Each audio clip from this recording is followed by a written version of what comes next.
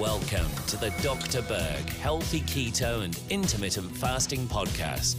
Now, your host, the man taking your health to a whole new level, Dr. Eric Berg. So in this video, I want to show you the best way to identify arsenic poisoning. Okay, it's through the nails. There's a condition called leukonychia. The Greek word for leuko means white, and then anchi is the nail.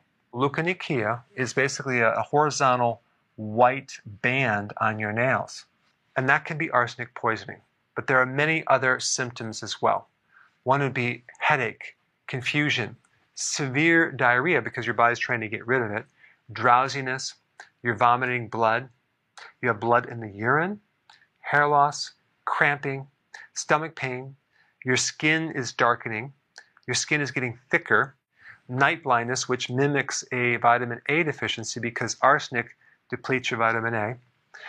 Vitamin B1 deficiency because arsenic blocks the absorption of vitamin B1, and that will give you a whole series of additional symptoms.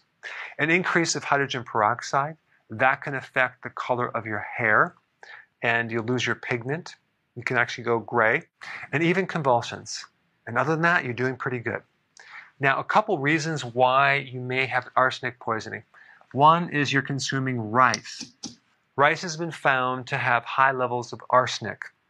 Also, you could get it from your water supply. There's been many outbreaks around the world where there's been contamination of arsenic in the water supply, and even thousands of people in certain areas are becoming exposed to it.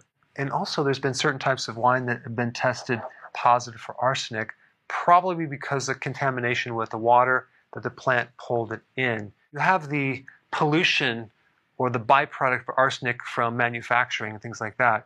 But then you also have arsenic in the soil as a natural occurrence.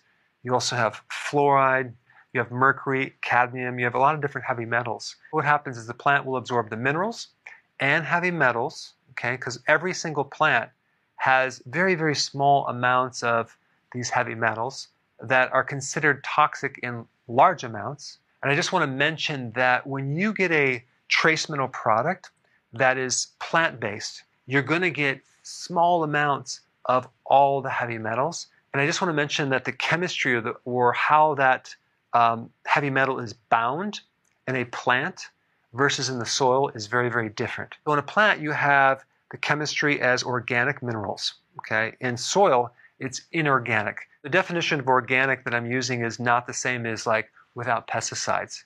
The other definition of organic is that it's a plant-based chemical bond that greatly reduces the toxicity. But if you're getting some type of industrial byproduct that's in the soil that this plant is growing on, especially arsenic, then that plant could have very high levels of arsenic. So even though it may be an organic chemical bond because it's plant-based arsenic, that's going to be a lot more toxic because of the concentration. But typically, if we're not dealing with this high amounts of a certain heavy metal, it's nothing to worry about. If you suspect that you have arsenic poisoning, you could actually get a hair analysis to pick it up. There's other tests that you can do. You can get a blood test. The detox remedies for arsenic poisoning that I would recommend would be blue-green algae because it's a chelator and it can actually pull out certain heavy metals. Selenium will also help to detoxify arsenic.